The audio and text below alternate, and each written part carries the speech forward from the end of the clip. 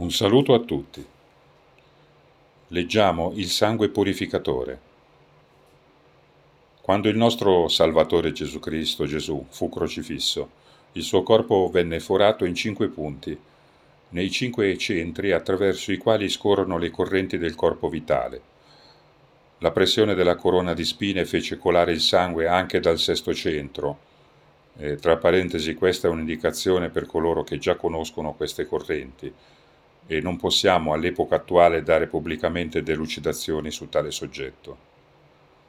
Quando il sangue defluì da tali centri, il Cristo, il grande spirito solare, fu liberato dal veicolo fisico di Gesù e penetrò all'interno della terra con veicoli individuali. Egli permeò i veicoli planetari già esistenti coi suoi propri veicoli e, in un istante, diffuse il suo corpo del desiderio in tutto il pianeta, cosa che da allora gli ha permesso di esercitare la sua azione sopra la Terra e sulla sua umanità dall'interno. In quel momento un'immensa onda di luce solare e spirituale inondò la Terra. Essa squarciò il velo che lo spirito di razza aveva appeso davanti al Tempio per tener tutti lontano, ad eccezione dei pochi prescelti, e da allora rese il sentiero dell'iniziazione accessibile a chiunque. Per quanto concerne i mondi spirituali, quest'onda trasformò le condizioni della Terra in un attimo, ma le condizioni dense e concrete sono, naturalmente, influenzate in maniera molto più lenta. Come tutte le vibrazioni rapide ed elevate di luce, questa immensa onda abbagliò la gente col suo sfolgorante splendore. Perciò è scritto che il sole si oscurò. Era precisamente accaduto l'opposto. Il sole non si era oscurato, ma risplendeva in una gloria di luce. Fu la luce eccessiva che abbagliò la gente, e fu solo quando la terra assorbì il corpo del desiderio del radioso spirito solare che le vibrazioni tornarono a un ritmo più normale. Quando si parla del sangue purificatore del Cristo, significa che il sangue, spargendosi sul Calvario, portava con sé il grande spirito solare cristico, che, con tale mezzo, poté penetrare nella terra stessa della quale da allora divenne il reggente. Il Cristo diffuse il proprio corpo del desiderio attraverso tutto il pianeta, purificandolo così da tutte le influenze che si erano sviluppate sotto il regime dello spirito di razza. Sotto la legge tutti erano peccatori, anzi non avrebbero potuto evitare di esserlo. Gli uomini non erano evoluti al punto in cui potevano agire unicamente sotto l'influenza dell'amore. La natura del desiderio era così forte che per loro era impossibile controllarla del tutto. I loro debiti, contratti sotto la legge di conseguenza, si erano accumulati in proporzioni mostruose. L'evoluzione sarebbe stata considerevolmente ritardata e molti sarebbero stati del tutto perduti per la nostra onda di vita, se qualche aiuto non fosse sopraggiunto. Perciò venne il Cristo a cercare e a salvare coloro che si erano perduti. Egli cancellò il peccato dal mondo col suo sangue purificatore, che gli diede accesso alla terra e alla sua umanità.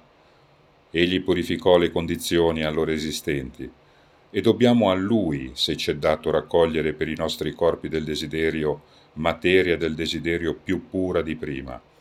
Egli continua ad agire per aiutarci, purificando sempre più l'ambiente che ci circonda.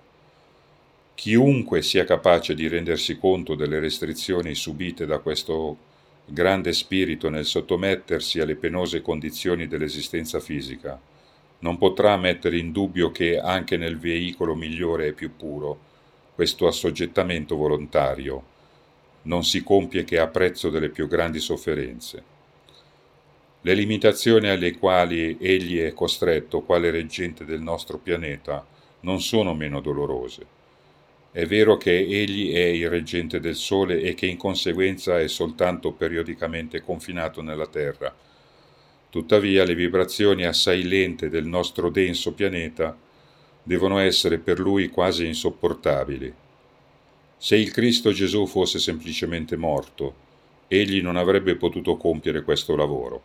Ma i cristiani hanno un Salvatore risorto, sempre pronto ad aiutare coloro che invocano il suo nome, avendo sofferto come noi in tutte le cose e conoscendo pienamente tutti i nostri bisogni, egli è indulgente verso i nostri errori e le nostre cadute, fintanto che noi cerchiamo di vivere in buona vita. Non dobbiamo mai perdere di vista il fatto che la sola vera mancanza è il cessare di sforzarci di far bene. Immediatamente dopo la morte del corpo denso del Cristo Gesù, l'atomo seme fu restituito al possessore originale, Gesù di Nazaret, il quale per qualche tempo ancora funzionò in un corpo vitale assunto temporaneamente per insegnare al gruppo dei discepoli che il Cristo aveva lasciato dietro di sé. Da allora Gesù di Nazaret ha guidato i rami esoterici sorti ovunque in Europa. In molti luoghi i cavalieri della tavola rotonda erano alti iniziati nei misteri della nuova dispensazione. Altrettanto dicasi per i cavalieri del Santo Graal, ai quali venne finalmente dato in consegna il Graal di Giuseppe d'Arimatea, un calice usato da Cristo Gesù nell'ultima cena. Più tardi essi ebbero anche in custodia la lancia che aveva ferito il suo costato e la teca che aveva accolto il sangue sgorgato dalla ferita. I druidi dell'Irlanda e i trottes della Russia settentrionale formarono scuole esoteriche mediante le quali il maestro Gesù di Nazaret operò durante l'epoca che fu chiamata Età delle Tenebre. Ora, per quanto oscura fosse quest'epoca, e cioè stiamo parlando del Medioevo, l'impulso spirituale iniziale si estese in tale maniera che, dal punto di vista occulto, questa fu l'età della luce, soprattutto se la paragoniamo con il crescente materialismo di questi ultimi 300 anni che ha fatto avanzare immensamente le scienze fisiche, ma ha quasi spento la luce dello spirito. I racconti del Graal, dei cavalieri della tavola rotonda, eccetera, sono ora rigettati come contenenti un cumulo di superstizioni e tutto quanto che non può venire materialmente dimostrato è considerato indegno di credito. Per quanto gloriose siano le scoperte della scienza moderna, esse sono state conquistate al prezzo enorme dell'annientamento dell'impulso spirituale e, dal punto di vista spirituale, non vi è mai stata epoca più oscura della presenza.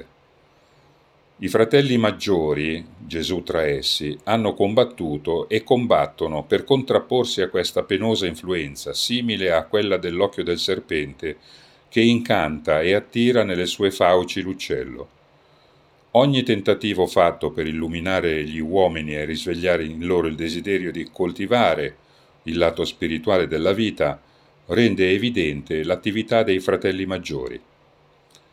Possano i loro sforzi essere coronati dal successo e avvicinare il giorno in cui la scienza, spiritualizzandosi, conduca le sue ricerche nell'universo materiale, osservandolo dal punto di vista dello spirito, poiché allora, e non prima, essa potrà giungere a una conoscenza vera del mondo.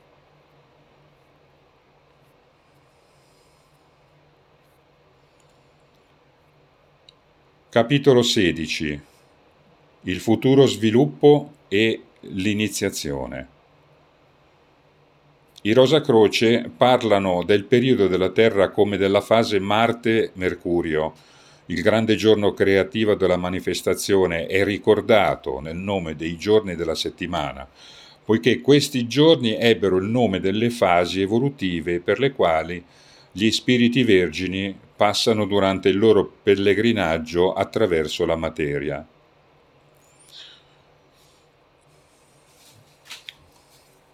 Allora, il giorno di sabato, che è il giorno di Saturno, corrispondente al periodo di Saturno ed è governato ovviamente da Saturno. La domenica, che è il giorno del Sole, è corrispondente al periodo del Sole ed è governato da lui stesso, dal Sole. Il lunedì, giorno della Luna, è corrispondente al periodo della Luna ed è governato dalla Luna. Martedì, giorno di Marte, è prima metà, corrispondente alla prima metà del periodo della Terra ed è governato da Marte.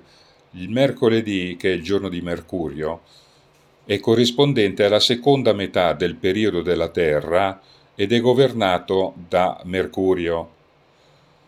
Il giovedì, che è il giorno di Giove, corrispondente al periodo di Giove e governato dallo stesso. Il venerdì, giorno di Venere, periodo corrispondente di Venere e governato dallo stesso Venere. Il periodo di Vulcano è l'ultimo periodo del nostro piano di evoluzione, la quintessenza di tutti i periodi precedenti e è allora estratta dalla ricapitolazione delle spirali le une dopo le altre. Nessun nuovo lavoro viene intrapresa prima della definitiva rivoluzione sull'ultimo globo e ciò solo nella settima epoca, scusate. Per cui il periodo di Vulcano può dirsi corrispondente alla settimana che include tutti e 7 i giorni. L'asserzione degli astrologi che i giorni della settimana sono governati dal pianeta particolare che ha dato loro il nome è ben fondata. Anche gli antichi possedevano questa informazione occulta, come lo dimostrano le loro mitologie, nelle quali i nomi degli dei sono associati ai nomi dei giorni della settimana. Sabato, in latino sabati dies, giorno del Sabbat, Saturday in inglese, è chiaramente il giorno di Saturno, la domenica in relazione con il Sole, Sun in inglese, e il lunedì con la Luna. I latini chiamavano martedì dies Martis, il giorno di Marte. Ciò che è evidente dimostra la sua relazione con Marte, e cioè il dio della guerra. Il nome inglese Tuesday, martedì, è derivato da Thursdag, o Tyr con la Y, essendo il nome del dio della guerra scandinavo.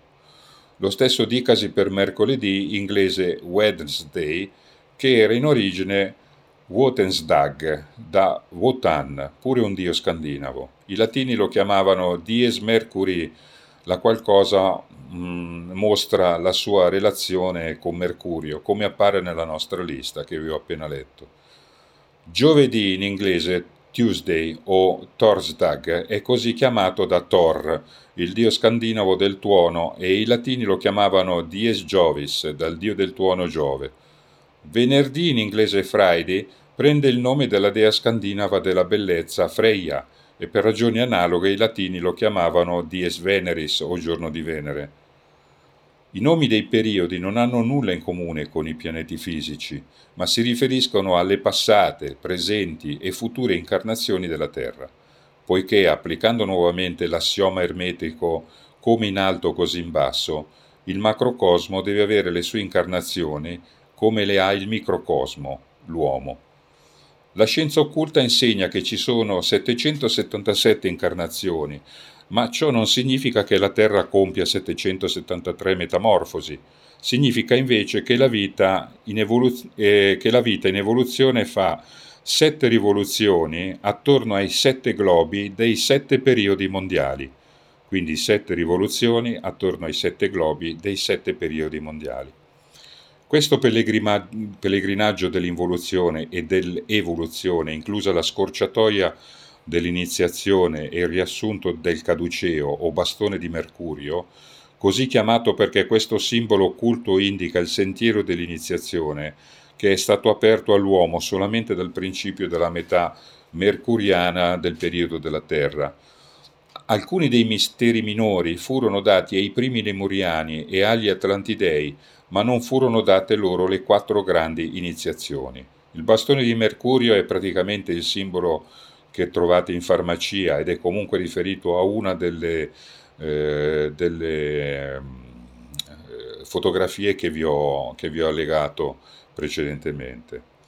Il serpente nero indica il sentiero sinuoso e ciclico dell'involuzione che comprende i periodi di Saturno, del Sole e della Luna e la metà marziana del periodo della Terra, durante i quali la vita evolventesi costruì i suoi veicoli, non divenendo pienamente sveglia e chiaramente cosciente del mondo esterno fino all'ultima parte dell'epoca atlantidea. Il serpente bianco rappresenta il sentiero che la razza umana seguirà durante la fase mercuriana del periodo della Terra e durante i periodi di Giove, di Venere e di Vulcano.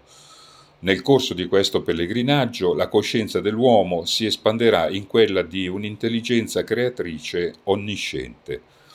Il sentiero sinuoso è il sentiero seguito dalla gran maggioranza degli uomini, ma il bastone di Mercurio, attorno al quale i serpenti si avvolgono, uno bianco, uno nero, indica la via diritta e angusta, il sentiero dell'iniziazione, che dà la possibilità a coloro che lo percorrono di compiere in poche vite ciò che richiede milioni di anni alla maggior parte dell'umanità. Non occorre dire che nessuna descrizione delle cerimonie iniziatrici può essere data in questa sede, poiché la prima promessa solenne dell'iniziato è il silenzio, ma anche se potessimo farlo, questa descrizione avrebbe un'importanza del tutto relativa, perché l'essenziale in uno sguardo d'insieme del cammino dell'evoluzione è di conoscere il risultato delle iniziazioni.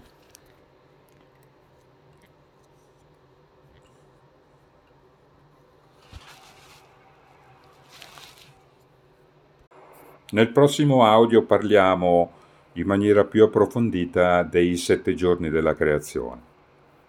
Per stasera è tutto. Un abbraccio.